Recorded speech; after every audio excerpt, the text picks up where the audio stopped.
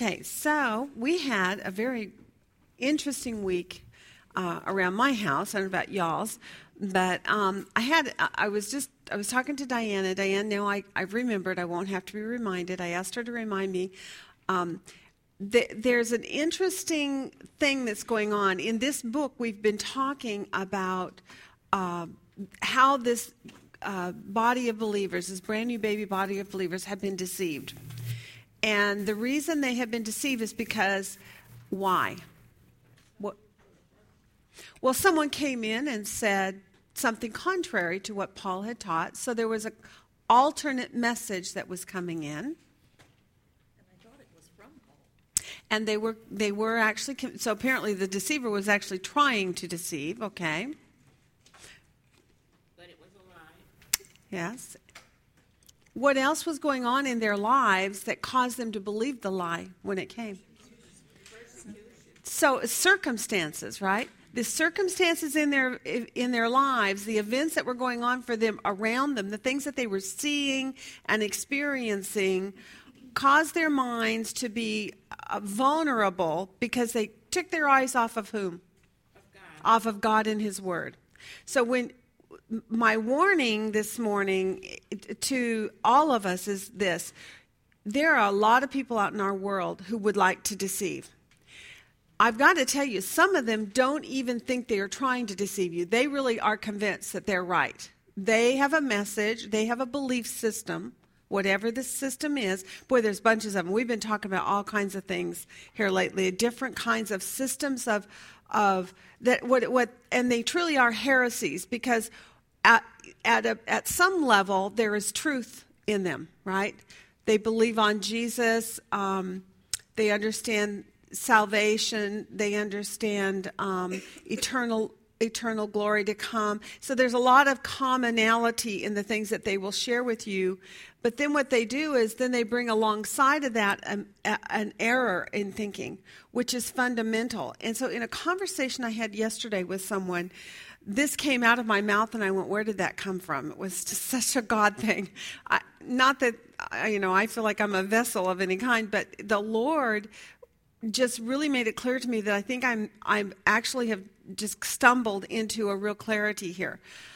Sometimes we, even as strong believers, can be deceived by a person who stands up at a podium or is a speaker or who's on the news or the radio or whatever. But because they seem to be coming from a position or a place of authority, and their message has got enough good stuff in it that we can get sucked into it because we don't really understand the basic principles about where they're coming from, right?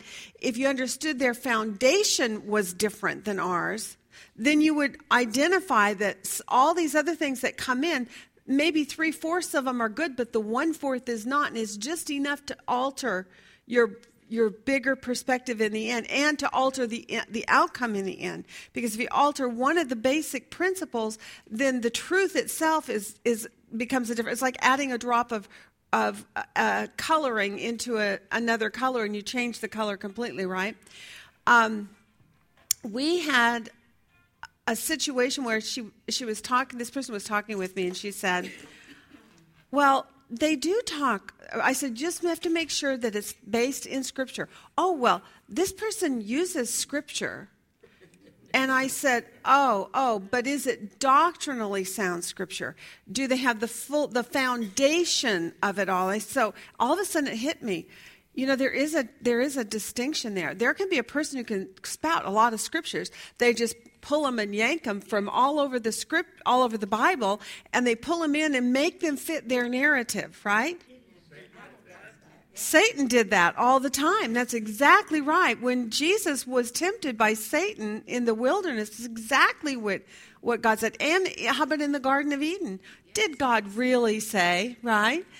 So here's a point that just hit me is there is a contrasting thing in my mind. That is, yes, you can have a viewpoint about a subject, or you can have a theology, basically, that you can support through Scripture, because you can yank Scriptures all over the place and just lay them on top of it. But you got to contrast that with the whole counsel of God's word, the doctrine about a subject. So when you go in to listen to a speaker, or you go in to Google on the computer and bounce around and listen to different people, I would really recommend that as students of God's word that you get into the habit of when you're going to listen to someone, first you need to research that person. And in order to keep that in balance, you need to not only see what do they say about themselves, what does their cheerleaders say about them, but then flip it over and go to the other side and see what do those who are opposing them saying about them, so that you can hear both sides of the story, and then you can say, that's a valid point, or no, that's nitpicky, or that just doesn't matter. It's not that significant. But it does make a difference. If when you research, you look at the doctrinal base for a person's message, or a person's, if they've got each ministry seems to have kind of their own little theme, like it's about grace, or it's about the end times, or it's about, what did we just come out of Acts? Maybe it's the sign gifts or whatever. So maybe you've got a ministry that's really propagating a specific subject, right? What you have to do is find out then what is their foundation to all their belief system. What is all that based on? Because when you're listening to that person, then I can guarantee you their doctrinal foundation is going to filter into everything they say. And they often will say things that sound right to you, but what they really mean is something quite contrary. And if you understood where they were coming from, instead of applauding and putting your money in their offering plate, you would be getting up and walking out. Okay? So it's one of those things that just kind of dawned on me. I went, wow, that's interesting, because often we get tricked because we talk like in this conversation with her, she was saying, oh, but this person does use scripture. And then all of a sudden it dawned on me, I said, yeah, but their doctrine's wrong. So yeah, they're just pulling scriptures out to support what they wanted to say. The foundation is wrong. Their belief system is based on what's wrong. And it messes with God's plan of salvation, of grace, and all the principles of what occurs when you come into that grace, right? So I just wanted to bring that up this morning, because even among these Thessalonians, they too had a situation where they were in circumstances which took their eyes off of what Paul had taught them.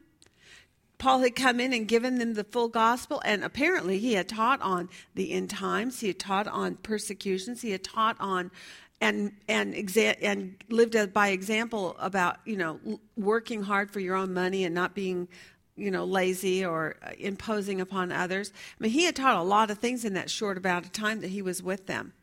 And yet when he left, then they got sucked in by someone else, number one, maybe coming. They were able to present themselves as being Paul, right? They thought, these Thessalonians thought maybe it was a letter as if it was from Paul, is what it says, right? So they said enough good things correctly that they believed it was from Paul.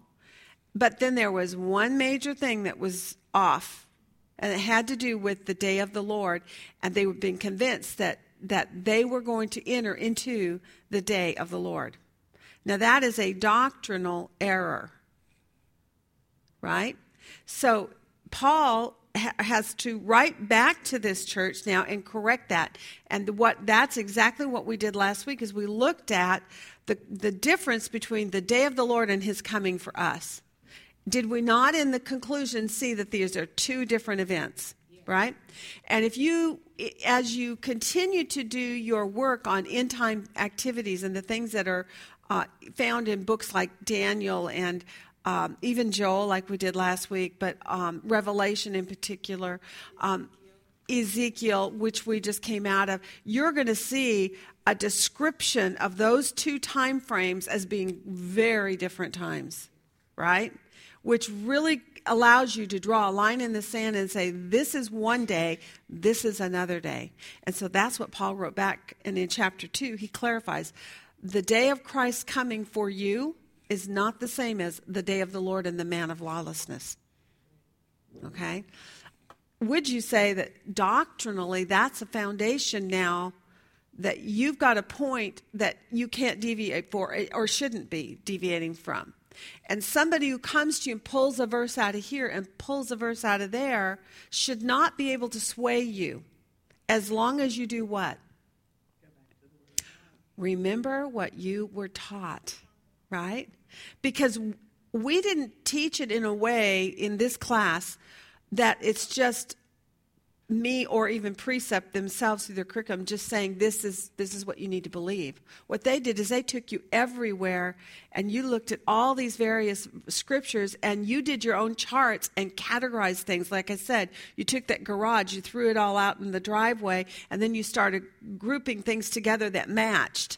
And when you were done, you could see where things were supposed to go. And then when you put it on a timeline, you go, okay, this goes here, and this goes here. And you know exactly where now it goes. You were taught, you weren't told, right?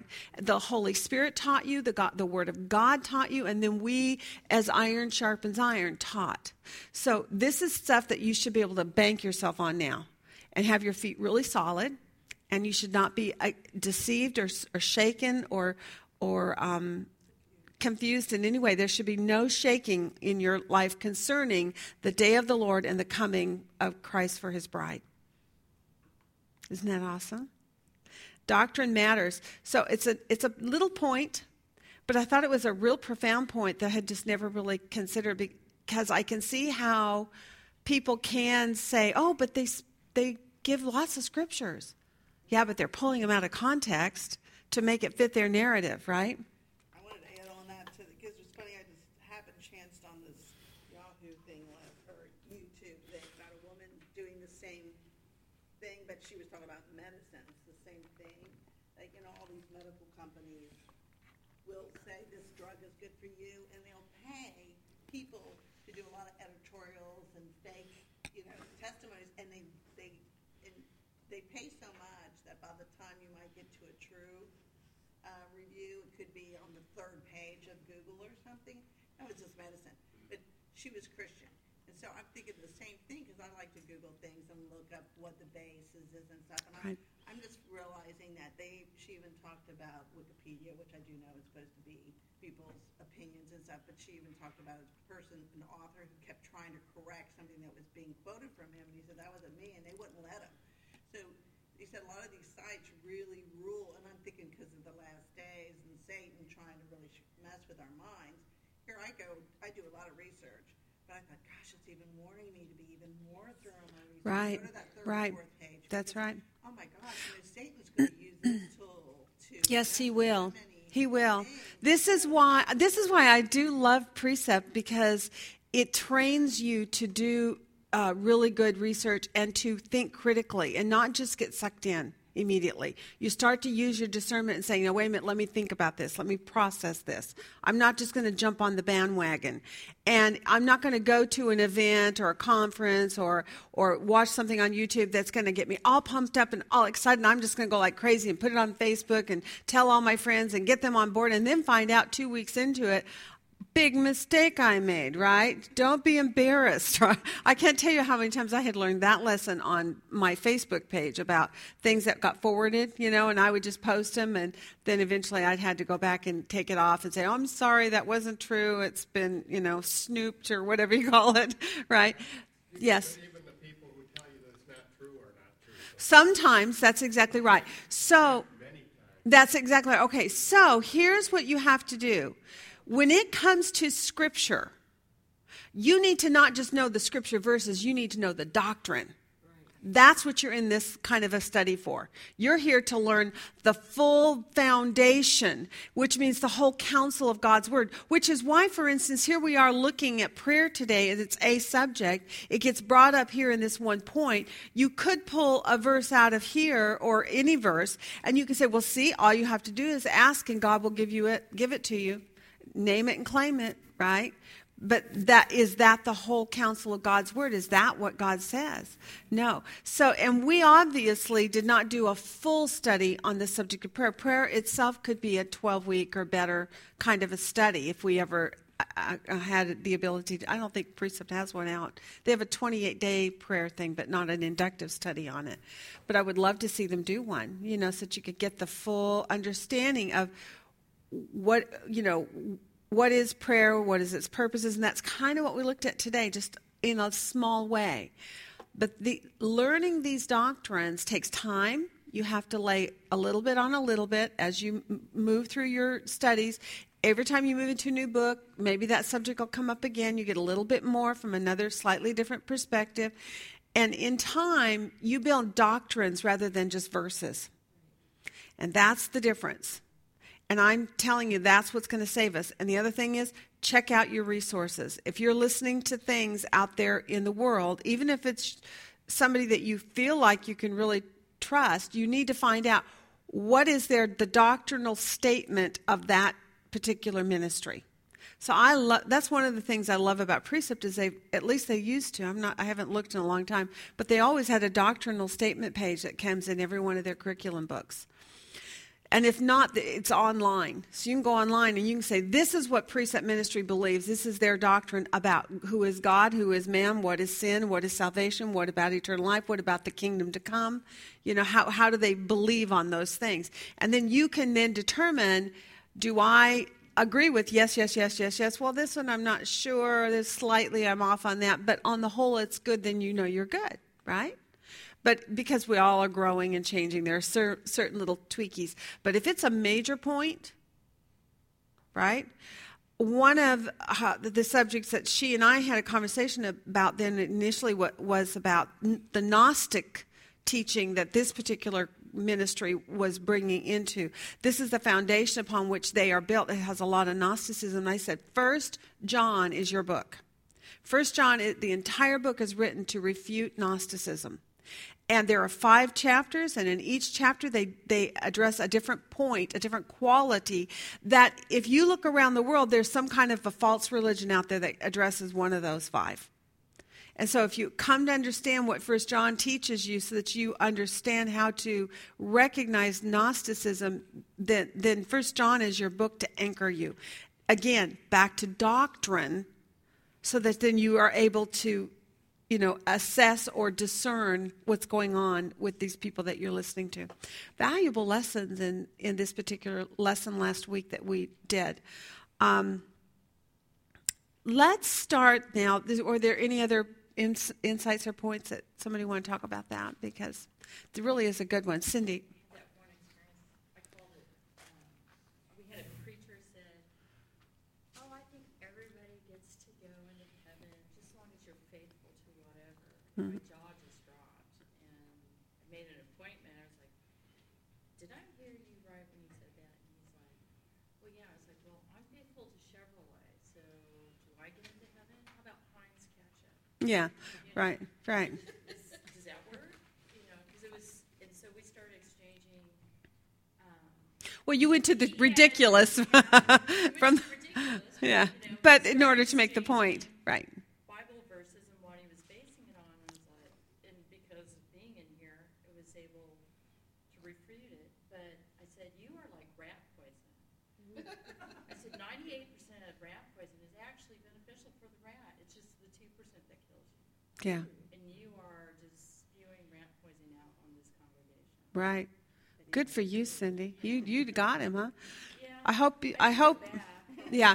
Well, this is it. And another conversation for another day is, at what point do you part ways when you find yourself underneath the teaching or preaching of someone that you disagree on? It has to be, you have to really weigh that, and that is a tough one. We will discuss another day, okay? Because we don't have time. Let's go back, and just for the sake of reviewing a little bit about our context, because we haven't done that in a couple of weeks, I want to redo our context. We know who the author is, right? Who? Paul. And he's writing to whom? The Thessalonians. Do we know where in history this has occurred that this book is being written?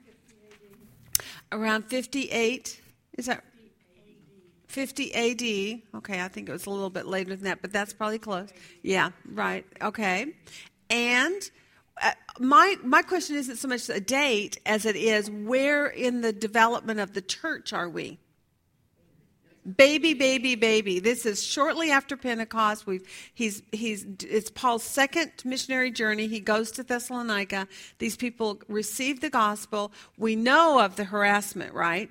That this was a really aggressively angry mob of people among the unbelievers, correct? So we know the environment in which these believers are basically trying to grow and develop in. It's very hostile. Okay, so at this point, what I kind of like to do then is just focus on what exactly was the purpose for this writing. What was the author's purpose for writing?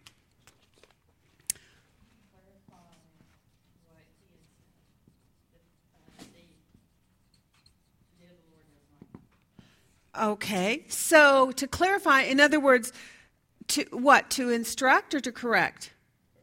Instruct. Then to instruct and then to correct. Okay? And the instruction was about things like the day of the Lord, you said. I'm going to put it on here, day of the Lord. And to correct them about the coming of Christ. For us, the church, right? All right. So basically, that is exactly what he had to do. He had to clarify to them because he had talked about the coming of the Lord and the day of the Lord. Apparently, both subjects had come up in his early teaching with them, but somehow they had blended them together. And because of the issues that were going on, this persecution, they had gotten their eyes off of and their minds off of what they had been told was true, what was the gospel truth. Those doctrines which had been taught to them, they kind of put them by the wayside. They looked at all the experiential things around them. Someone came in who deceived them, started talking as if it was Paul, and tried to convince them otherwise, and they bit off on it. Instead of holding fast to that which they had been taught, they believed the lie, right? And it caused them to do what? Be shaken and disturbed, right?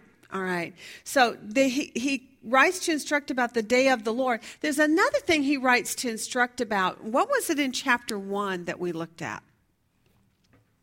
What was the major subject in chapter 1? Afflictions and suffering. And so what did he instruct them about concerning afflictions and suffering? He praised them about how good they were doing. Okay. He told them that,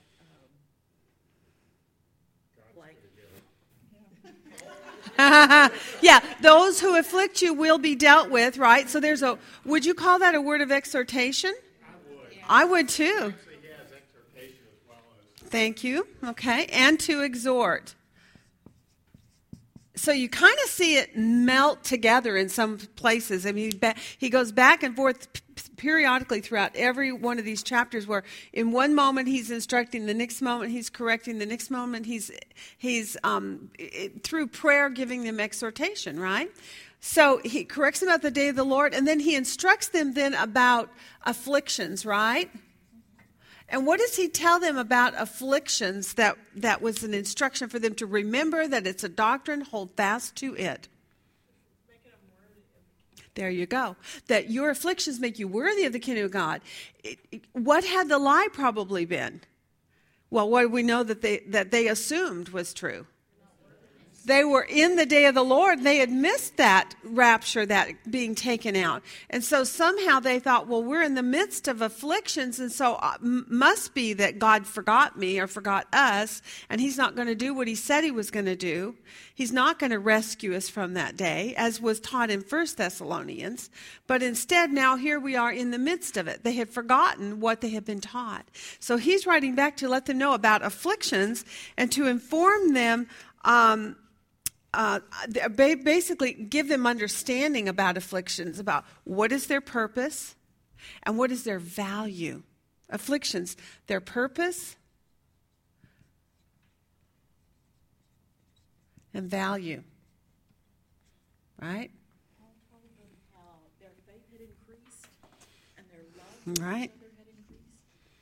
Yes, exactly.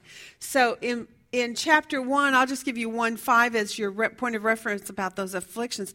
And then for the other one, for the day of the Lord, in chapter 2, it's going to be verses 1 and 2. And then in chapter 3, although we're not there yet, we can see that there's going to be some instruction going on there. We'll add it in at the end here, okay? But there are some things that he's instructing them about or correcting them on even, right?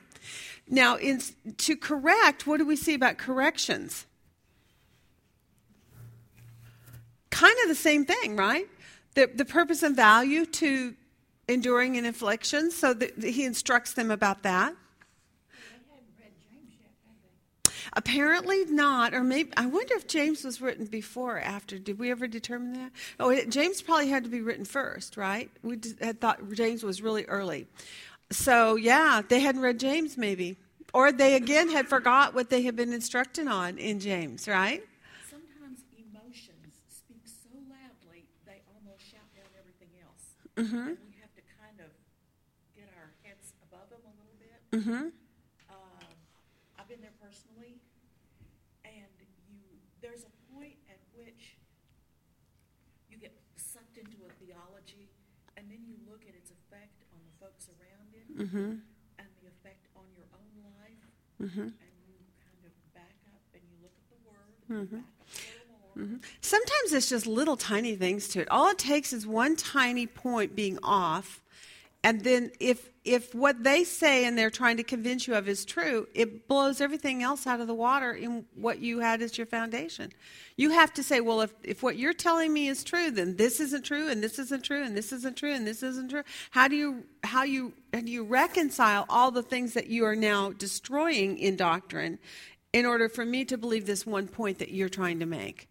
And would you say that in God's Word there's ever a situation where a doctrinal truth will violate anything else in God's Word?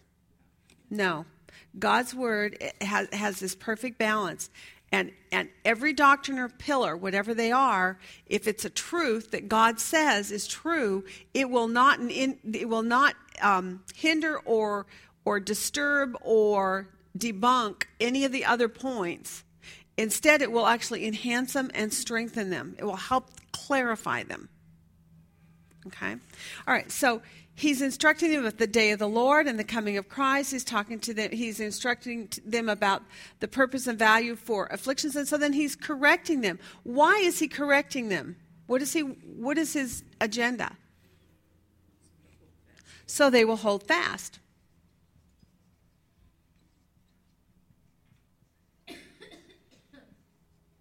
Okay, so that they will hold fast and not be shaken or disturbed. What is another reason he is correcting them for? Okay, he wants to exhort them, yeah, and that would fall under once they're corrected, then it moves into exhortation, and that is that it would have an effect then, right, in their life. On their daily living, on their persevering, correct?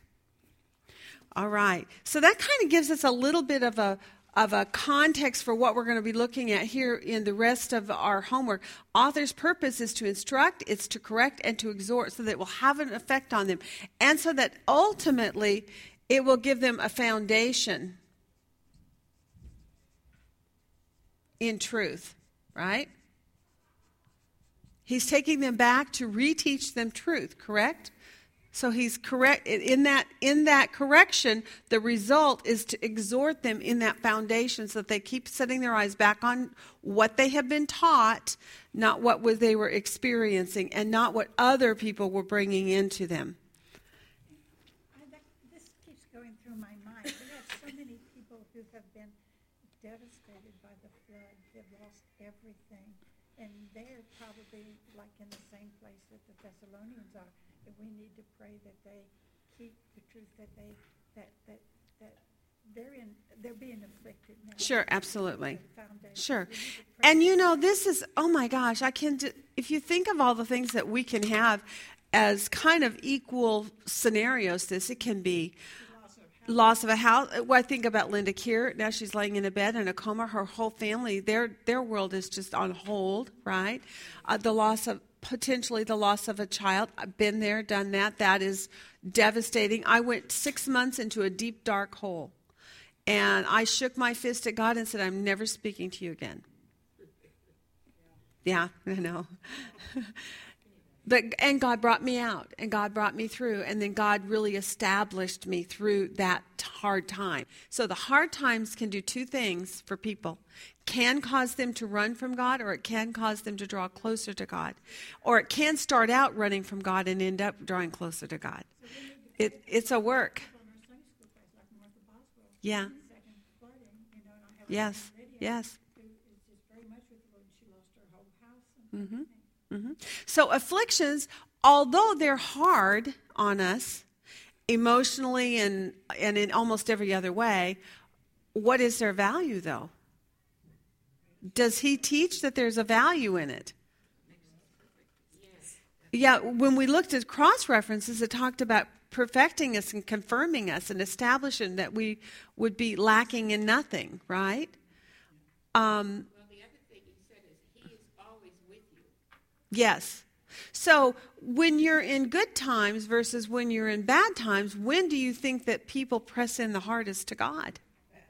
In the bad times. So it's not that God wants you to have bad times, but since you're in a bad time, it's effectual, right? It's effectual to press you back into the Lord. And so although it's hard when you're going through it, in the end you can look back on it. And in my life, I look back, the times I felt the closest to the Lord were the times when I was totally in despair, because I was constantly in prayer with the Lord. And at the end of it, when one day the light shone through and I saw that light at the end of the tunnel, and I started to feel the lifting of that oppressive time in my life, then I could look back on that and I actually find delight in it in some way, in strange way. Hurt at the darkness, but delight in what God was doing in me and with me and through me in that time. All right. So let's go back then and look at our, very quickly, let's go back and get the flow of thought here, where we're at. What was chapter 1's major theme? To persevere in suffering, right? He has the opposite side. He says the negative to that is therefore, and don't be what? Don't be shaken or deceived, right? So do not be shaken and deceived, but persevere in suffering. Correct? So you can actually title this book either on the positive, or you can title this book on the negative. And what I found last night when I went back and looked at my notes, I went, I did one of them in positive and one of them in negative, and then I went back to positive again. I need to fix this. So you can do one of two things. You can either give yourselves two titles for each chapter that says, don't do this, but do this, and progressively follow that through in all three chapters. Or you can give all three your positive points, or you can give all three your negative points if you want consistency. And it's one of those things that later you look back on it and all of a sudden you realize that's what you've done. That's what happens. So do not be shaken, but persevere in suffering. Okay? And in chapter 2, what was the major theme? Let no one deceive you, but what's the positive? What are you to do instead of being deceived? Remember what you were taught, or hold fast to those traditions which you were taught. One of those statements. So let no one deceive you, but hold to the traditions you were taught. Okay?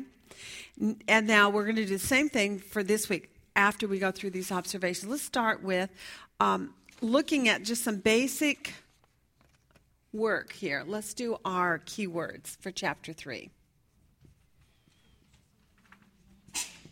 Okay, what kind of keywords did you find in chapter 3? Huh? I'm sorry, say it again. Command, yes, the command. Say it with more authority, Susan. Now, is there a synonym to the word command in here? Obey instruction. Okay. And there's also, you could say the word commands, meaning commandments, right? And in that case, it would be what? things that you were taught, the gospel, right? That which you heard from me. How does he say it in here? Now we command you, brethren, in the name of the Lord Jesus, and he gives them instruction, right? So it's the instruction there. Let me see if I've got it marked. Obey our instruction in this letter.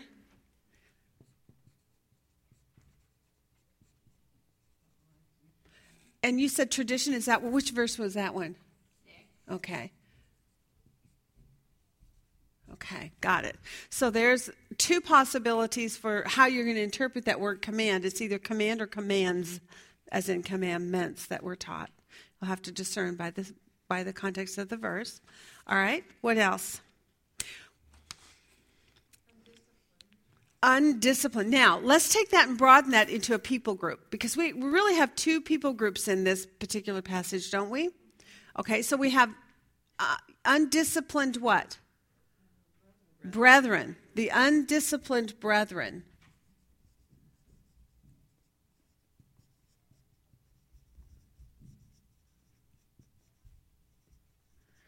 And then there's a contrast, and that's who? All the rest of them, the you, and they are those who are doing what in verse 4?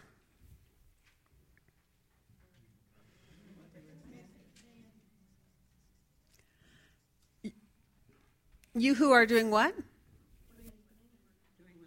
Yeah, continuing in what we taught them, right? You who are continuing in what we taught. So that's actually a contrast statement. I was going to take us through the contrasts, but how many of you did your contrast for your observations at the time? What did you conclude at the end of them? What were they almost all contrasting about? Those living the way they were instructed and those not. That's it. It really came down to these two people groups, the undisciplined and the ones who were disciplined. They weren't titled in that way, but it was those who were continuing in what was taught and those who were not. And actually, at the conclusion of it, he talks about how those who were not, he said, and if they're not obeying, right, then there was a way that they were to handle them, right? And those who weren't were divided into two groups. Those who were shaken in their, because of their beliefs of being shaken, and those who were just plain unruly. Yeah. And there may even been some overlap of that. Correct. So basically there's two people groups, the undisciplined or the unruly, and then the ones who are continuing in what was taught to them. In what we taught and in our instruction, there was two responses, those who were undisciplined and those who were continuing in it. Pretty cool when you just look at your contrast even, huh? How very clear it makes it to us what it is that is the major subject in this particular record. Okay, so this is, oops, I got this in the wrong verse. I'm so sorry.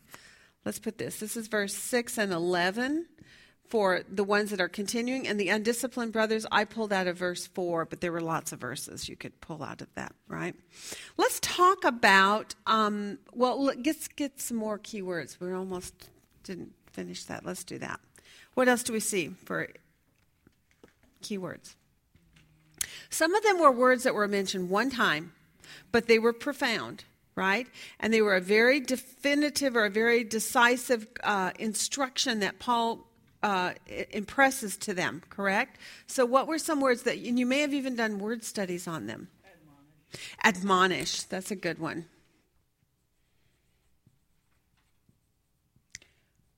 If you remove it from the text, does it leave the text devoid of anything significant or important? And the answer would be certainly. Because in this case, he identifies a group and tells them how to handle them, and he uses the word admonish. And you have to understand what it means to admonish in order to fulfill that, right? Did anybody do word studies on that? Did you look up what it meant to admonish?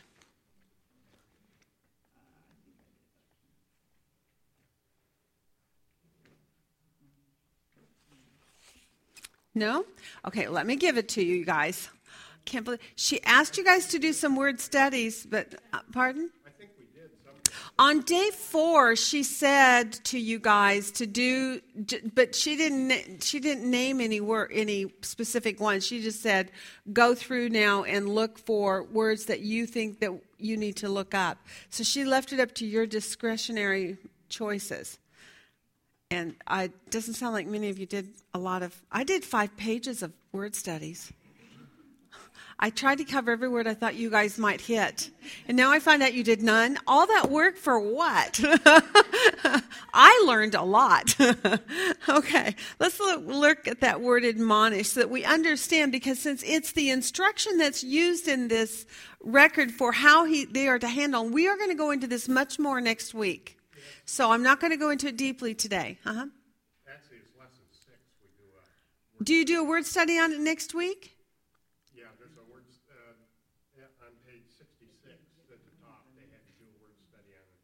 Oh, well, then we'll save it. We'll save it for next week. See, sometimes I get ahead of her. I do that a lot, but sometimes I get into next week's homework and a lot of it's done. That's nice, too. Okay, because I know we're going to, this week, our primary focus is once we get all of our basic principles down about the observations that we made in chapter 3, then we're going to focus in on our major subject today, which is prayer, okay? And next week, we're going to come back to this and conclude by looking at the unruly brothers and how to handle them. So again, it'll be the subject of church discipline, correct? And did we not see that in the book of Acts, where we saw church discipline had to be basically taught and addressed even right away in the early church, where there was issues that came up and there was discipline. Poor Ananias and Sapphira, they learned the hard way, did they not? Okay, so admonish. What else? What would be another word that you might find important? Don't associate or keep away from. Do not associate. And in one, it's also keep away from. Okay. The word associate. So you might need to know what that means in order to fully and appropriately execute this instruction to us on how to handle an unruly brother. It would be beneficial to know what that word admonish means and what it means to not associate with them. What does that exactly mean? And then, of course, we will more fully develop that next week. All right? It kind of has 2 different groups there. There's the ones who are unruly now, that they're supposed to, with them one way. But there's also those who don't obey the command in this letter. Right. In other words, the really recalcitrant. Right. And so what verse was that not obeying one? That's in 14. Okay, so in 4 and 14 is the other side. So in verse 4 are the undisciplined brothers, and verse 14 are those not obeying our instruction. But it also sounds to me like, would you not say, just from what we've looked at with not a lot of detail, but would you say that the undisciplined brothers are not obeying the instruction? Because what did Paul do right following that? What does he say he did before them? He was an example. Did you mark example as a key word? That was another word that should have been looked at and made a list on, at least. What was Paul's example to them, right? And the word model, that's right. Yeah, there's a whole slug in lesson 6. There's Good. Yeah, there 3 pages of word studies. Oh, good. I bet I've got mine all done. lesson 6 is a long one. So. Is it? Oh, well, I'm probably going to be glad I did that then, huh? All right. Well, I just know that on day 4, she said pick out words that you feel that you need to look at more thoroughly by doing a word study. I know this, that, in the process of doing inductive work, sometimes you have to execute a step in order to find out whether it's valuable to you or not. Sometimes you do one of the steps, like a keyword study, for instance, and you get done with the studying, that word study, and you go, well, yeah, it really means exactly what it says it means, right? It's very obvious. I didn't learn a whole lot. But other times, it takes you to really clarify something or connect something. There was one word that I connected that I thought was very interesting, and that was the word steadfastness. Did any of you pick up on that as a key word? Okay, good. I was hoping you did. The word steadfastness.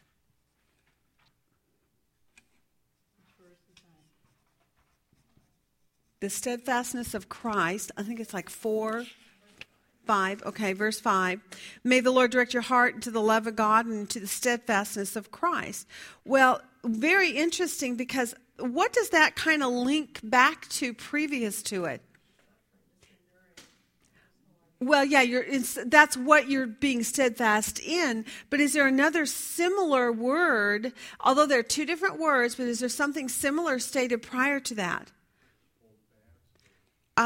Well, okay, let me say it this way. Did you see any kind of a pattern here of teaching that Paul gave, that where he talks about, I want you to be steadfast, right? Did he leave it there? Is that all he says? Just be steadfast? No, he said that he had confidence in the Lord that they would continue to do what they were commanded. Right. The Lord would direct their Right. Okay, so that's you be steadfast, Carrie. You be steadfast. What else did he do then to emphasize that instruction? But the Lord is faithful and the Lord would direct their He will strengthen. Thank you, Janice. He did it himself. He was the example of steadfastness. He follows it on with that. Now, I'm going to get your brain really tickled here. Step up, go back about the first 3 verses in there. Is there another example that's stated? Huh? Yes, thank you. Good job, Lise. That's exactly. But the Lord is faithful, right? Then he says to them, you be steadfast. And then he says, follow my example. Did you catch that pattern? Did anybody else catch that little pattern in there of the progressiveness of how he is emphasizing to them this subject of steadfastness? What was really cool was if you go back to chapter 2 and the close of it, he talks about a little prayer, of course, again, which we're going to get into in a minute. But he says, now may our Lord Jesus Christ himself and God our Father, who has loved us and given us eternal comfort and good hope by grace, comfort and strengthen your hearts in every good work and word. Well, guess what? I also had done a word study on that. And guess what, by definition, that's talking about? What is that synonym to? Steadfastness. See, sometimes you connect thoughts by doing word studies that you would have never picked up on before if you hadn't done the word study. I never would have gone back to strengthen your heart and thought of that as being steadfastness. Although, if you ponder it for a second, you go, of course, if you strengthen, you're going to be stronger and you're going to be steadfast. But by simply doing the word study, by definition, the word means the word strengthen there in chapter 2, verse 17 is 47:41, and it means establish, fix, make firm, or steadfastly set. And when I picked up on that, I went, oh, wow, that's interesting. He's just prayed for them to have steadfastness. Then he says, Jesus is faithful. He says, you need to continue in the steadfastness of Christ, who is your faithful example, and then follow our example of steadfastness. Right? Isn't that an exciting thing? So let's put that up here because I just thought it was really cool. There's a flow of thought here on the subject of steadfastness. I got to get that word. Hold on. There we go. Okay. Steadfastness. Number 1. Jesus is faithful.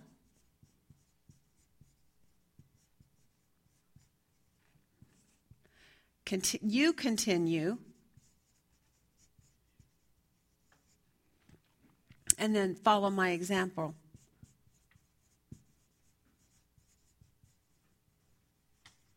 And this is all related back to the subject of steadfastness. Now, I don't know if this will be in our homework next week or not. I don't think so. But it caught my attention only because I did my word studies.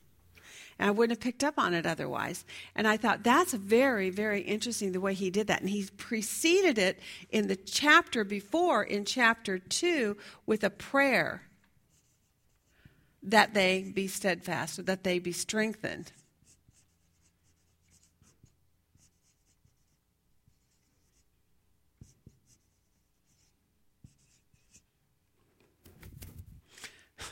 Did you like that dyslexic thing I just did?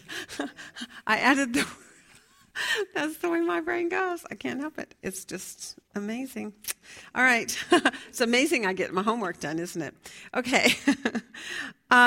Okay, so let's do real quickly a look at some of Paul's instruction then to the Lord. He says the Lord is faithful. Did anybody do a word study on faithful? That the Lord is faithful. You know, because Jesus is our most important example. Would you not agree with that? Even though Paul says, follow my example, what I thought was interesting is when I figured it out that there was actually a flow of thought here where he starts with Jesus being faithful. He doesn't just say, I want you to be faithful, now follow me. He started by saying, first of all, Jesus is faithful. Jesus is steadfast, right? Are there any verses that kind of come to your mind about the steadfastness or the faithfulness of God, Christ?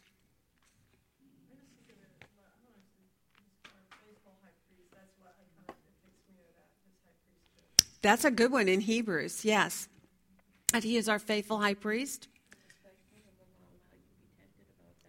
There you go. There's another great verse that Jesus himself is faithful and he won't allow you to be tempted beyond that which you can endure. Would you say that would be beneficial for these believers and for us who are in these circumstances to remember that when you're in the midst of afflictions and sufferings and persecutions, to know that he's not going to allow you to be afflicted longer than or more than you can bear.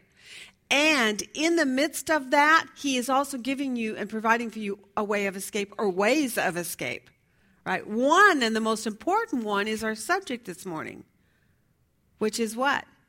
Through prayer. And when you enter into the sanctuary of God, according to the Psalms, was it Psalms, 80, where he says, and then I entered into the sanctuary of God. First, he is feeling envious of the wicked until he goes into the sanctuary of God. And then what? He sees their demise, their end, that they are basically on a slippery slope to hell.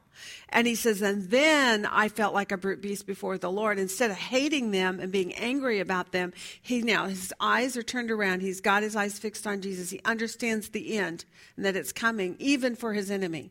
And so now his whole perspective changes on his in this case, it was about his envy. But for those of us who are in times of suffering and persecution, if we keep our eyes on the end and we understand that according to what Paul has instructed them, that in afflictions there is purpose and value. What was one of the values that we learned about our afflictions last week? What's going to happen for those of us who endure in them successfully in a way that honors God? What? Number one, we are proving ourselves to be worthy. In other words, it's the external sign that you have the Holy Spirit and that you are destined for eternal life. When people look at you and see you enduring in difficult times, and yet you're every Sunday morning picking up your things and going off to church, and you're still involved in your church activities, and you're still praising the Lord in the midst of them, it is the plain indication. It's a clear, decisive evidence that in fact you are worthy of the kingdom of God. So it's not saying it's how you get there. It's not what makes you worthy. It shows that you are worthy, right? What else? Anything else that it does for you?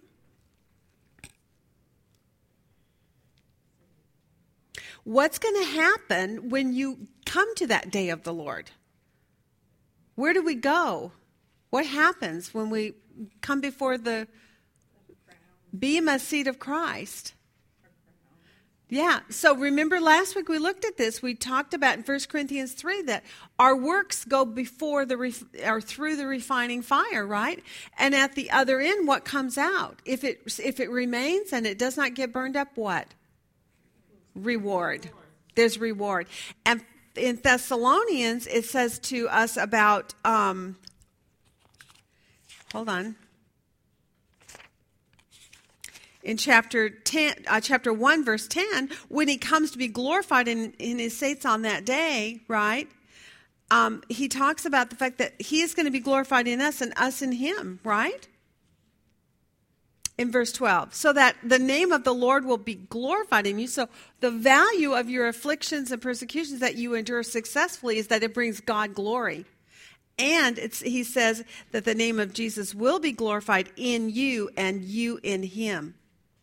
So there's going to be reward and there's going to be glory for Jesus because of your having held fast.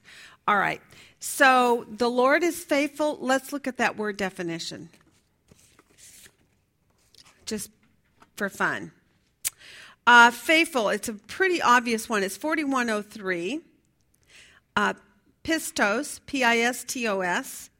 It means trustworthy or pertaining to being reliable, pertaining to being trusted, faithful, trustworthy, dependable, and reliable.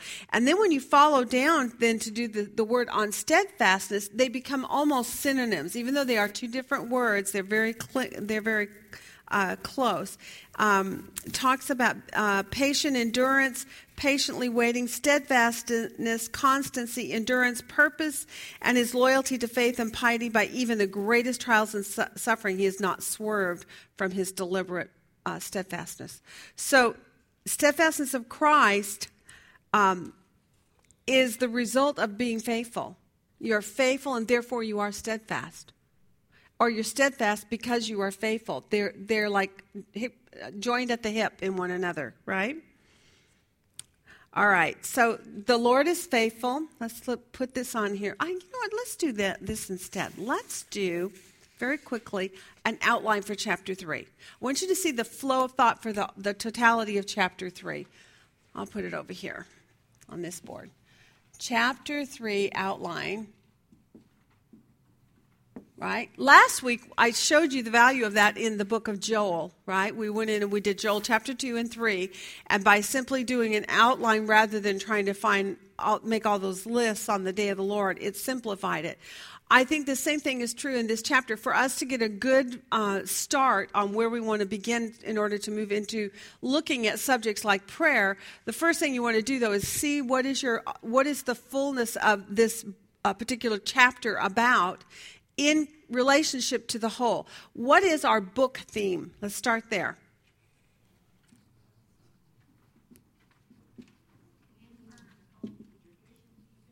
Okay, stand firm and hold to traditions taught.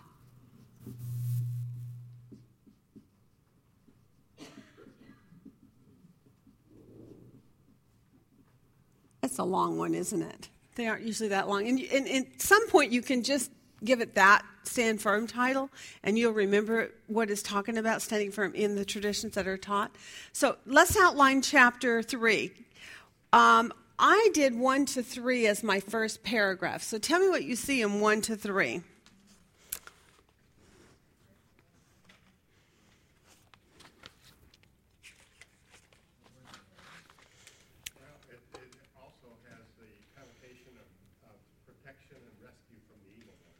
Yeah, there is that subject comes up in the midst of it. Is it the primary subject, do you think? Oh. Okay. So you have the gospel. You have, finally, brethren, pray for us that the word of the Lord will be spread rapidly, just as it did with you. And so that's the first subject, right? Then the second subject is that we will be rescued, right, from perverse and evil men, for not all have faith, but the Lord is faithful, and he will do what? Strengthen and protect you from the evil one. So this one is a little tougher. It is almost one of those chapters where you have to do the full chapter through once or twice in order to see what the major emphasis is in here. Would you say in chapter 3 on the whole, what would you say is the major subject? We know there's 2 people groups, correct? The unruly, undisciplined, and those who don't obey, those who are not following what was taught, and those who are continuing in it, right? So those are the 2 people groups. And what is the word of exhortation to them in it? Follow his example. So if you know following his example, and his example is one of what? Being steadfast, right? So if you know that what he's trying to do then is he's showing all these obstacles in life, right? Throughout here, and he kind of splatters back and forth. There's 2 or 3 things that are being talked about in this particular chapter. But what you see on the whole is it really boils down to being this word of exhortation, right? And he's trying to exhort them in the midst of all these various kinds of problems that they encounter. We all encounter a little bit of all of these all the time in our lives, at various times.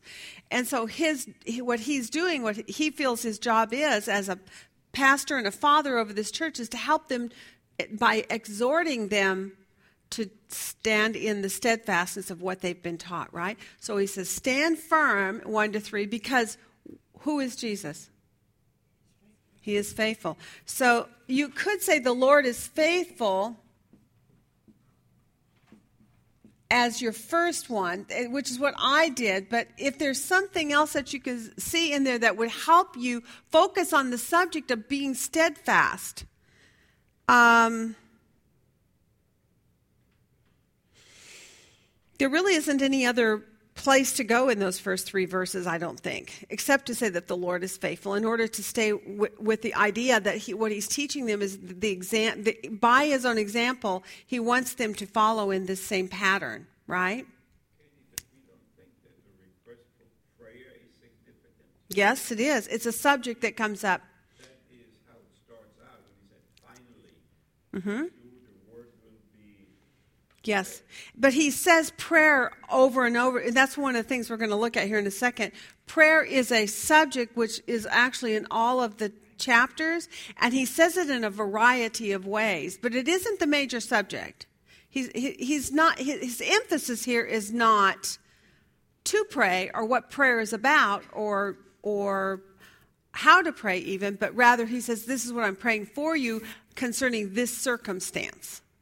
So it's like prayer is the ointment for the problem, right? But it isn't the problem. And what he's doing here is he's teaching them, he's instructing them, he's correcting them, and then he's exhorting them.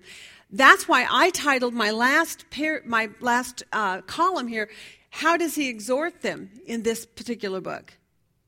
He exhorts them by prayer. So the prayer will come up. So the Lord is faithful. And if you wanted to add prayer in there, you could do that in some way. But if you focus on the word prayer as your first subject, then I would say then you need to, how do you say, stand firm and hold to the traditions by prayer? I mean, how would you title it? It's more that he asked for the prayer. Yes, exactly. I think what the issue is not so much that the prayer, he actually came to that, and then he turns around and commands them what to do. Right. First he comes and says, pray for me. Asks for prayer. Okay, Paul asks for prayer.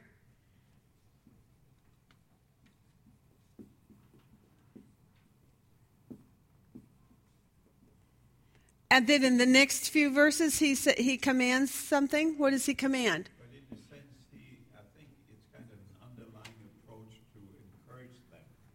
Okay? Have you done this outline, though, for me? Can you follow? Can you give me your flow of thought? I can. Oh, so you're taking me on a bunny trail. Okay, go ahead. He begins by saying we go to the Lord. Why do we go to the Lord? Because, I'm commanding you to do things, but the only way you can do it is through the Lord. Absolutely. Because the Lord, first of all, is faithful. Right. He's going to strengthen you. We have confidence in the Lord that you can do this because that comes from the Lord also. We continue in the Lord, and the Lord is going to direct your heart into this steadfast. Okay. Okay, so it should be here that the Lord, if you're going to follow this line of thinking here, you could say Paul asks for prayer, and that would be in 1-3. And then starting in 4 and 5 maybe, it would be, what about the Lord will what? We have confidence in the Lord that you continue to do it, and the Lord will direct your heart. The Lord will direct your heart. Going back under the prayer, he's really got 3 requests in that prayer. And one is the spread of the gospel, protection from evil men and protection from the evil one. Yes. So he's And it's all in that one paragraph. Then does it continue to... 3 verses. Right. And does it continue on through the chapter, though? Oh, by the way, the Lord is faithful and he will do that. Right. It's kind of, Right. But and then once he makes that statement, and oh, by the way, the Lord is faithful, does that steadfastness, that word faithfulness, then continue to flow through the rest of the chapter? Yes. Okay. So that's why it becomes the higher importance of a focus for you. It is sometimes difficult. You really kind of have to chew on things, and you have to play with it over and over. Sometimes you start with one thing, you think that's what it is, but then you see it kind of poops out as you move along, so to speak. That's not a nice word, is it? But it just I don't think it moves out. I think it gets stronger. Okay. Because he's showing you that it all comes from the Lord. And then he ends it. He ends it too, saying the Lord of peace and the Lord of grace will be with you. Yes. So he wraps it all. Okay, but he doesn't do it by instructing you about prayer. He does it by praying for them. And in the midst of praying for them, he's giving them exhortation, correction, and instruction. Are you seeing it? Okay. And since we know our author's primary purpose is to teach them to stand firm, not firm in prayer, but firm in what? Firm in the gospel that they had been taught, because the problem was they had been shaken and disturbed, right? So that's his primary goal. And that's what you need to stay focused on. You're absolutely right. You could pull, chapter 3 is very heavy in prayer, which is why Kay brings it up as a major subject for us this particular week, right? And next week, the major subject is going to be on the unruly men. And you could turn this whole thing around too and make it be all about undisciplined men and how to handle them. But that's not his major goal, because those are just two subjects in the working of the church. His primary focus is what is the major thing which holds a church so that it is not tossed about and deceived, so that they end up living unruly, right? Or living in fear, disturbed and shaken. So what we're looking for is that which accomplishes the author's purpose for writing. So that's why I started there with you guys. The author's purpose, the main thing is stand firm, hold to the traditions taught. So this is all about the Word of God and hanging on to that. So what does he teach us about standing firm regarding this? He says in the very first three things that it's the Lord who is faithful. That's going to cover your prayer also. Correct? And it's going to cover your subject of discipline as well. But he shows us by demonstration that the Lord is faithful in the first three verses. And then he follows it with basically then an instruction to them through exhortation, a statement of exhortation. And he says, we have confidence in the Lord concerning you, that you are doing and will continue to do what we commanded. May the Lord direct your heart into the steadfastness of God and into the love of God and the steadfastness of Christ. Does he say in verse 4, may the Lord direct you to prayer? May God take you to the prayer, to your knees in prayer, that you would seek him in this kind of relationship? Is that where he's directing them? No, he's directing them through the statement in verse 3 about the steadfastness and what is it that makes you steadfast, guys? Prayer is a tool that you use in steadfastness, right? But if you're going to be steadfast, what must you hold fast to, according to him?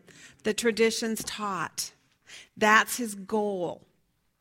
So it is easy to get off on this, and I get it, but it's why Kay makes prayer a major subject for us today, but it is not the major subject in chapter 3. He's still holding to his train of thought that he wants them to hold fast to the traditions taught, because that's the anchor. And by the way, in P.S., can you go into prayer effectively without really the knowledge of God? Can you end up praying wrongly? Asking God for all the wrong things and in the wrong way and with the wrong expectations? And can you be disappointed if you don't have good doctrines about how God answers prayer and what prayer he does answer? If you don't have your traditions that were taught to you held fast to? Yes. So you can see how the prayer then becomes the secondary, not the primary, for his purpose. Now, if we were in a book where prayer was the primary, then that would totally change our subject here. But the author's purpose for writing is that they hold fast to what they've been taught. And he's saying, Jesus is faithful. And then in chapter 4, in verse 4 and 5, he says then,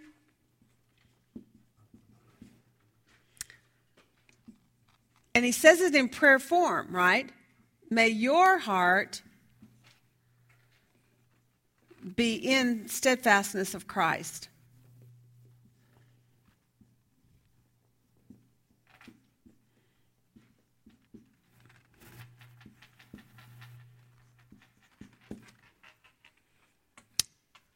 Any questions about that yet? Am I kind of getting you to understand the way the process is working? How do you know how to title your chapters? It is something we haven't talked about in a long time, but you have to follow your author's purpose for writing. You look at each chapter on the whole. You look for what's repeated the most, what seems to be the emphasis. The emphasis in this chapter is about two people, one who's faithful, one who's not, and everything else is following behind the subject of steadfastness. Christ is steadfast, you be steadfast, right? And then what does he say in 6 to 13?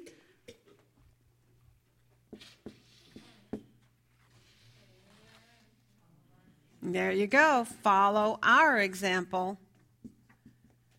It sure does clump a bunch of it all under one thing, because now within that 6 to 13, there's a lot of other subjects in there too, right? Does it remain heavy on prayer in 6 to 13? Not really. It focuses on the problems that they're having and how to address them, right? And how he was demonstrating things before them even when he was in their midst.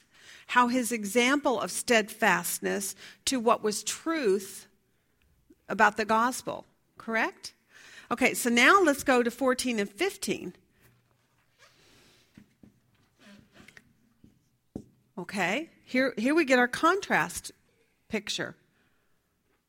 What do you do about those others? Don't associate with them, but don't treat them like an enemy. Okay, very good. So it's a brother. So what do you do with a brother? You're going to do what for them? What was a key word that we've put up here? Admonish him. Now, once we study out what that word admonish means, it's going to be much more powerful to you, I think. But to admonish a brother. A brother who what? Yeah, who does not obey. Who does not obey, who does not keep, who is not steadfast in what we have taught. Right?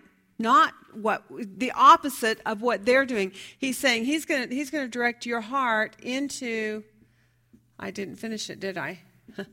Steadfastness of Christ. Okay. The Lord will direct your heart into the steadfastness of Christ. Follow our example. Admonish a brother who does not obey, meaning is not steadfast.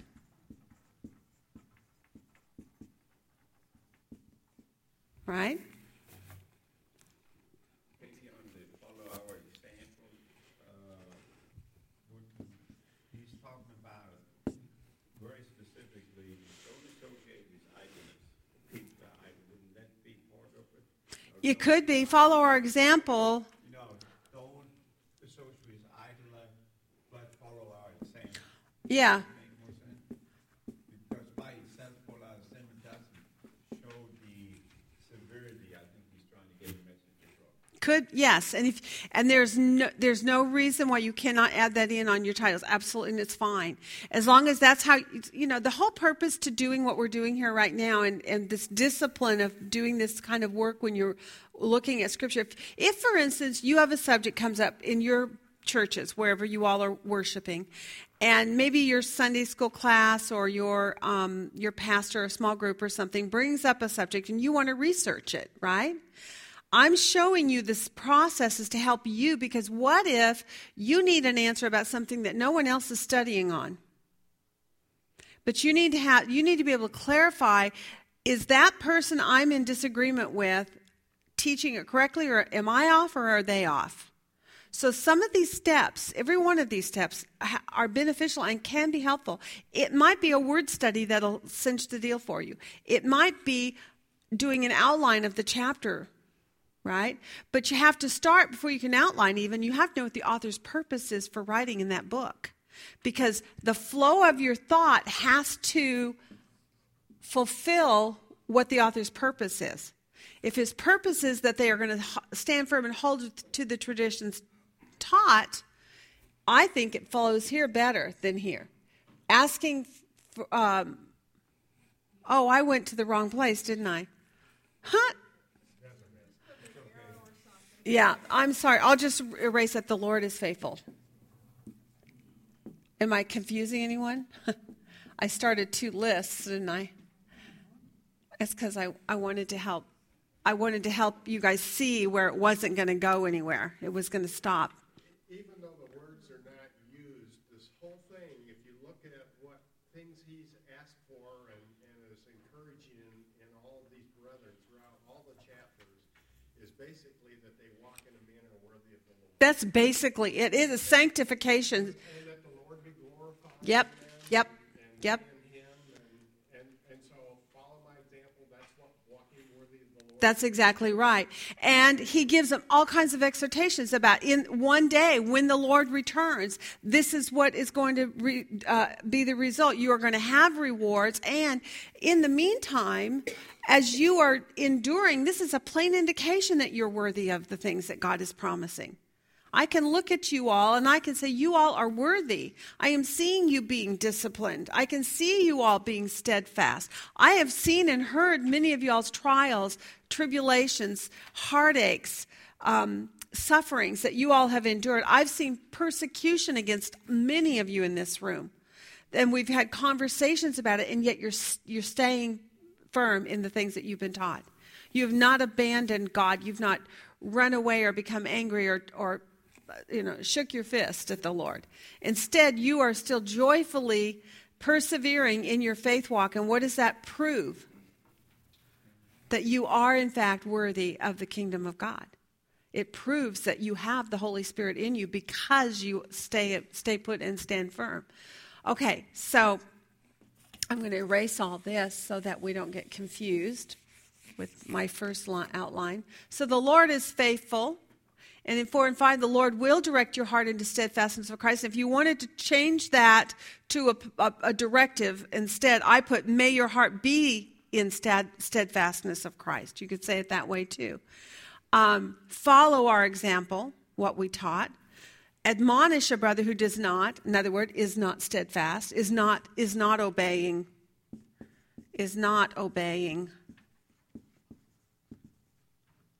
what we taught.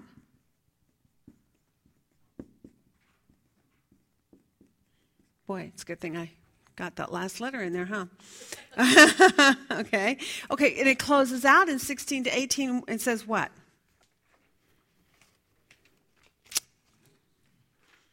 It's really more of just a word of exhortation again at the end. What?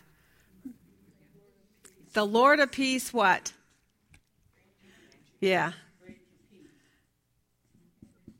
May the Lord of peace. Now, why do you think he ends with that? Yeah, and because they are in hard times, right? They are in the midst of persecutions and afflictions. And so he closes it by saying, you be faithful. The Lord is faithful. You be faithful. Follow my example. May the Lord give you peace. Grant you peace. The Lord of peace grant you peace. Okay, so that gives you your flow of thought, correct? Now we're ready then to go back and take a look at just the one subject that Heinz brought up again, which is the prayer. That was our primary focus this week, right? So let's just go systematically through each of the chapters. Now's where we can go back, starting in chapter 1, and we can pick up all of the points about prayer that are given to us.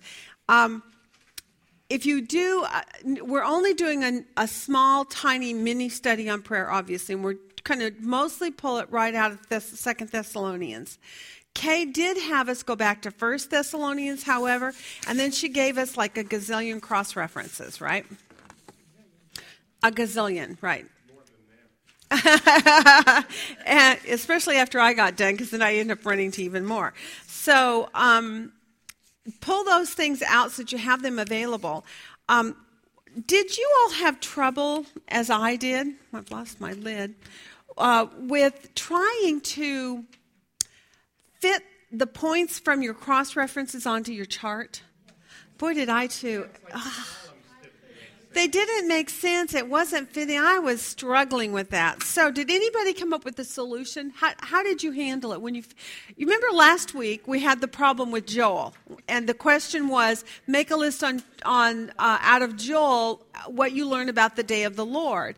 And the problem was there were so many minute points about it that you got lost in it. You felt like you were drowning in information and not really focused to see it. So for me, the Lord gave me this epiphany, sort of, and I went, how about if we outline it, right? So we did that. Made much better sense, right? So it was one of the tools in the basket that you can pull from. Remember, you got a little tool basket that Precepts provides for you. You just reach in there and you pull out one of your tools and you apply it and say, does this help me? Okay? So did you have anything that kind of came to you this week in prayer when you got stuck with that chart and it wasn't working for you? What did you do? How did you handle it? Or did you just give up? I basically did the two columns out of it. And one was the content of the prayer.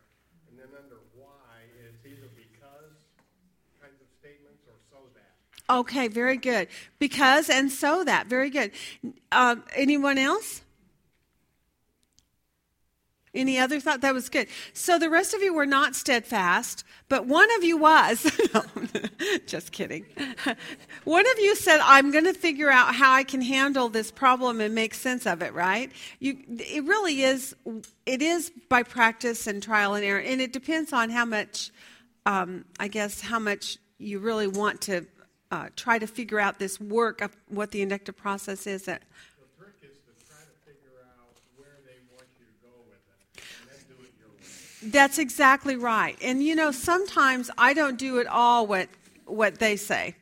And even my own charts through the years, way back in the olden days, they used to give us a chart. And I used to stand up here and read the question, and I'd put it on the board. And then I'd read the question, and I'd put it on the board.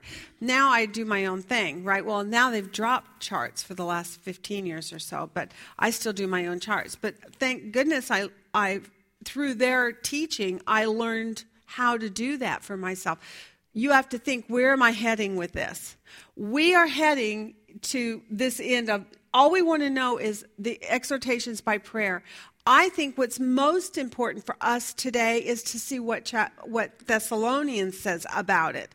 Because all these other cross-references, like I said earlier, you're just dropping in. You don't know the context. You don't know what the full real thought of what's going on in there, what the purpose was for it. Sometimes you can read it and you think it's meaning one thing, but it's really meaning something totally different. So you're walking a little bit of a dangerous line when you're trying to do that. And if you're trying to build doctrine so that you have solid grounds to stand on, it's always best to get your most information from what you're familiar with. We know this author's purpose in this book. We understand what's going on in chapter 3. We've thoroughly observed it. We've found our key words. We've seen our contrast. We've now done a flow of thought for the chapter. We're in a good place to go back now and look at, and we've done that on all 3 chapters now. So now it's a good time to go back to the beginning in chapter 1 and just go through systematically in this particular book and say, what does this book teach us about prayer in the context of understanding their circumstance and what this author's purpose is? Okay, because that's where you're going to be on the most solid ground for getting good understanding. What I did with my cross-references for me was I started kind of looking at the statements and saying, what is this telling me? What is this information about? And I broke it down into 5 points, the information that I could draw out of these different verses that were given to me. I marked everything in red where it talks about peril or affliction. I marked green anywhere where it mentioned the preaching of the gospel or teaching of it. Could be even the teaching of it to believers, okay? The spiritual growth even in the word. And then in the purple, I marked anything that referenced sanctification, how I saw them growing in their faith, right? I marked blue for the power of God to perform it. And then I marked orange to God's glory. The result of it would be God's glory. So you did it with just two things. I did it by just going through and showing myself by color coding what were the points they were making. I'm seeing here they're talking about the power of God. Then when I was done, I was able to kind of look back and go, wow, this is pretty impressive. Some of these sections are really heavy on the affliction and persecution. Others are really heavy on sanctification. Some of them are really heavy on the power of God. And so you can see then just by doing that each of them have their own purpose. Each reference to prayer has some kind of a strong emphasis. And Katie, it also gives us a pattern of how to pray for unbelievers. Absolutely. In the end, that's the goal, right? That's the goal, so that we can, it's either praying for their steadfastness or their, as you say, their sanctification or There you go. their So, spiritual growth or spiritual steadiness. okay, so just let me so purpose for prayer.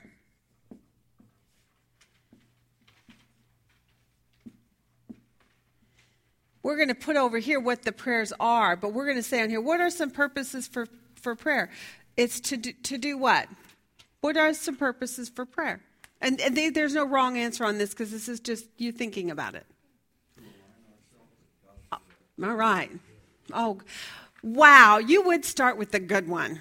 That one is probably right there, Glenn, bingo. That is exactly why this whole book is about standing firm in the traditions that are taught. You cannot do that. You cannot align yourself in prayer with God if you don't know what the traditions taught are. It's very easy for you to pray the wrong way for someone if you don't know what God says on a particular subject. You know, like on a moral value or on an ethical value or on a doctrinal basis. You don't know how to pray. One of the most valuable things to me has been when I came to a place in my life where I was able to assess, I think, accurately the spiritual place each of my family members are at. And then I'm able to pray powerfully for them. If, for instance, for many years I was thinking and hoping my son was in faith. He had at one point made a claim to be so. And for some teachings in the world, they would say, well, if you claim it, then you are, and, you know, it's done. But the problem is there's no evidence. Now he's totally rejected it. He's totally said, no, I'm not. And he doesn't believe in any, he thinks it's all a bunch of baloney. So now I know for sure he isn't. But at some point along this journey of me looking at his life and watching him, I was able to evaluate, you know, I don't think he's in faith.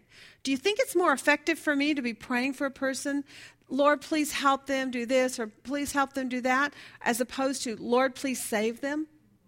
The reason they're making all these bad choices is they're not in relationship with you. Do you think it's more effective if you have a realistic assessment?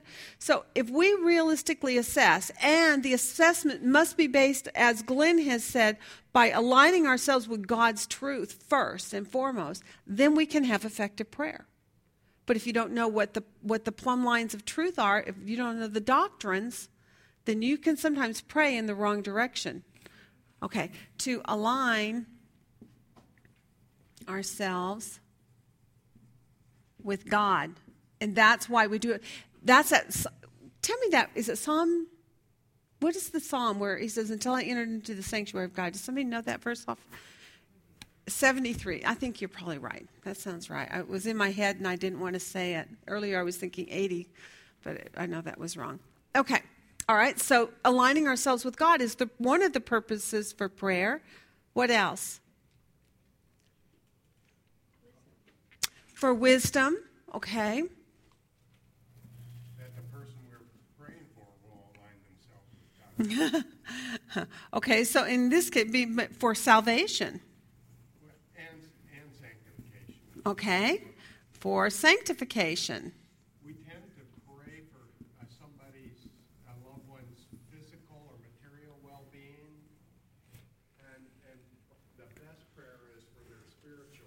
Absolutely. Absolutely.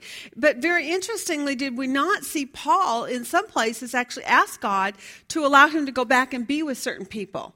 So there was some of that in there still. It's not like it wasn't allowed. But yeah, you want to focus first and foremost on salvation and or sanctification. That's where you have to determine, are they saved or are they not saved, so you're praying correctly for that person, right, in your mind. Now, if you don't know, then you simply pray on the higher ground, a bigger picture for them. All right.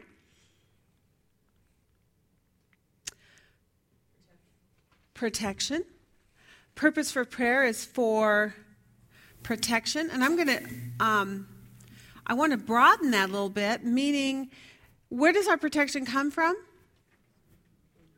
From the Lord himself. And so if we're praying for protection, what we're doing then in prayer time is going to the Lord and doing what positionally with ourselves?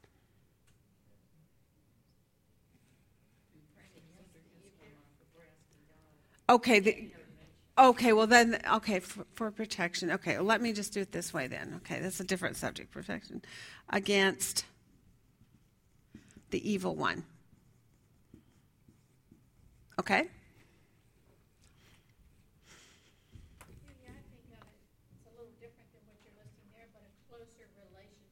Very good. That was one of the ones I had on here for relationship.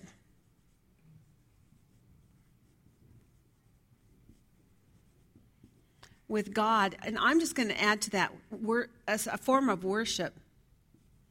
Because one of the things we do in prayer when we do that, when we go into prayer with God and we do it in order to feel closer to him and to know him better, you really are in there professing, God, this is who you are. This is what I know is true about you. And in that becomes worship, does it not? Have you all ever heard of the ACTS acronym? What is the ACTS? Adoration, confession, thanksgiving, and then supplication, right? Just to ask requests of the Lord, correct? Okay. All right, so with just a few of these things that we're talking about, protection against the evil one, or also for I'll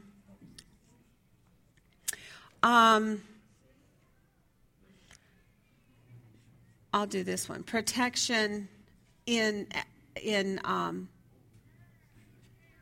affliction, I guess I'll put it that way. Hey, Katie, just a fun thing, but on the protection of the evil one, I wouldn't capitalize one. Oh, yeah. Sorry. Little O. That little guy. He's such an evil guy. I'll give him a pitchfork. Against the evil. For protection against the evil one, for relationship with God, for protection in affliction, for sanctification, for salvation, to find wisdom, to align ourselves with God. Well, where in there is my new car? Oh, it isn't. Oh, how did we do that? Well, I've been watching it, that's why. Oh, golly. Okay, well, can I have like 5 minutes then to take us through? Would that be okay, Lois? Can I spend about 5 minutes or so? Let me just, okay, so that gives us a purpose for prayer, some of the purposes for prayer. Let's go through and just talk about the things that we see in each of these chapters real quickly. What do we see in chapter 1 about prayer? What did you learn in there? Lots of thanksgiving statements, right? In verses 2 and 3 starts out, he gives thanksgiving. What does he thank God for? For their faith and their love for one another. Isn't that awesome? Okay. And there's another thankfulness in verse 5.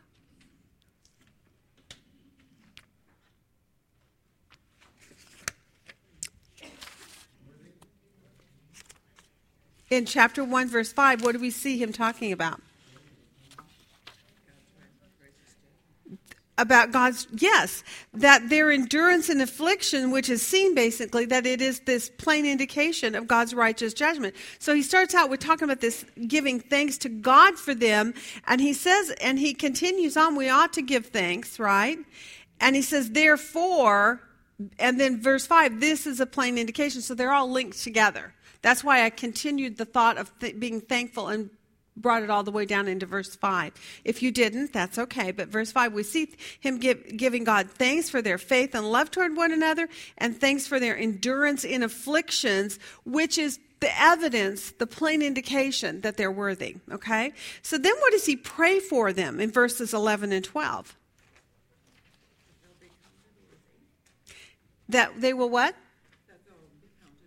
Yes, that God will in fact count them worthy of their calling, and in the work of faith and with power. I love that one.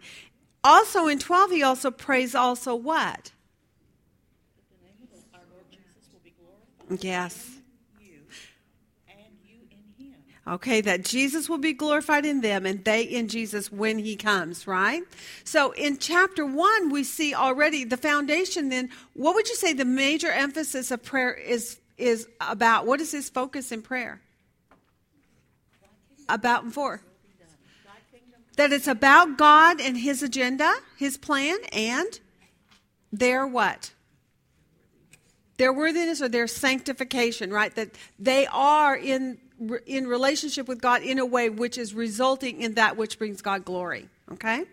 Chapter 2, we see another thanksgiving in 2:13.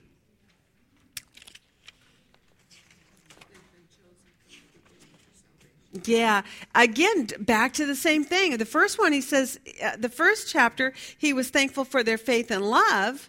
And now in chapter 2, he's thankful for their salvation. And how does he say they received their salvation? There was 2 points.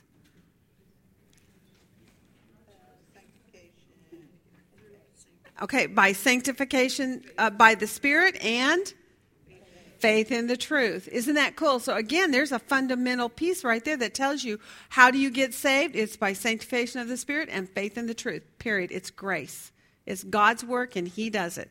Okay, so it's not a work that you're doing anything. How does he pray for them in 15 and 17 through 17? Yes, he wants them to stand firm and hold to those traditions taught. And then what does he also pray for them? Yes, that Jesus and God the Father will give them comfort and strength. Again, that word is steadfastness, right? In every good work and word. Chapter 3, what does he pray?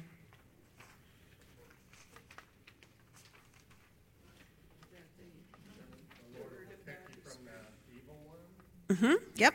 That they be rescued from perverse and evil men in verse 2. And in 3, how does he exhort them in prayer? Yeah, that the Lord is faithful and he will strengthen them. What's really interesting, I think, is when you get the full list from chapter 1, chapter 2, chapter 3, all exclusively on the subject of prayer, you see a consistent flow of how God is the source that Paul keeps directing their eyes back to. In other words, Paul mentions, follow my example, but through the whole thing, he's diverting them back. He's taking their eyes back to remembering that it's God is their source. What happens when Paul is gone if they're not taught this? Yeah, when Paul's gone, they feel like the rug gets pulled out from under their feet, right? So he doesn't teach his parishioners or his little sheep to rely on him, but rather to rely on who?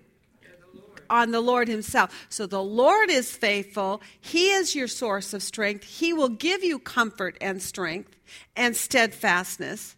And so he puts them back into focusing upon the Lord. So he says then also in verse 3-5, he prays them that the Lord will do what?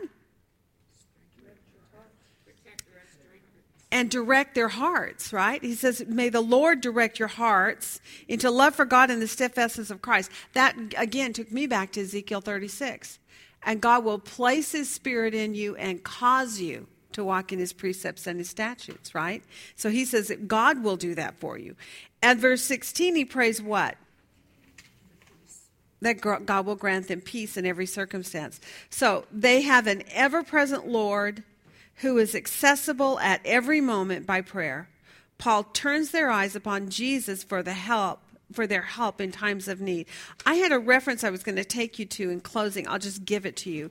It's John 14:27 through John 15, verse 8. So there's a whole segment in there that you might want to go and read and kind of associate what is said in that particular record about prayer, God's granting peace. All right. I'm sorry I had to rush that last part. I guess the clock messed us up, didn't it?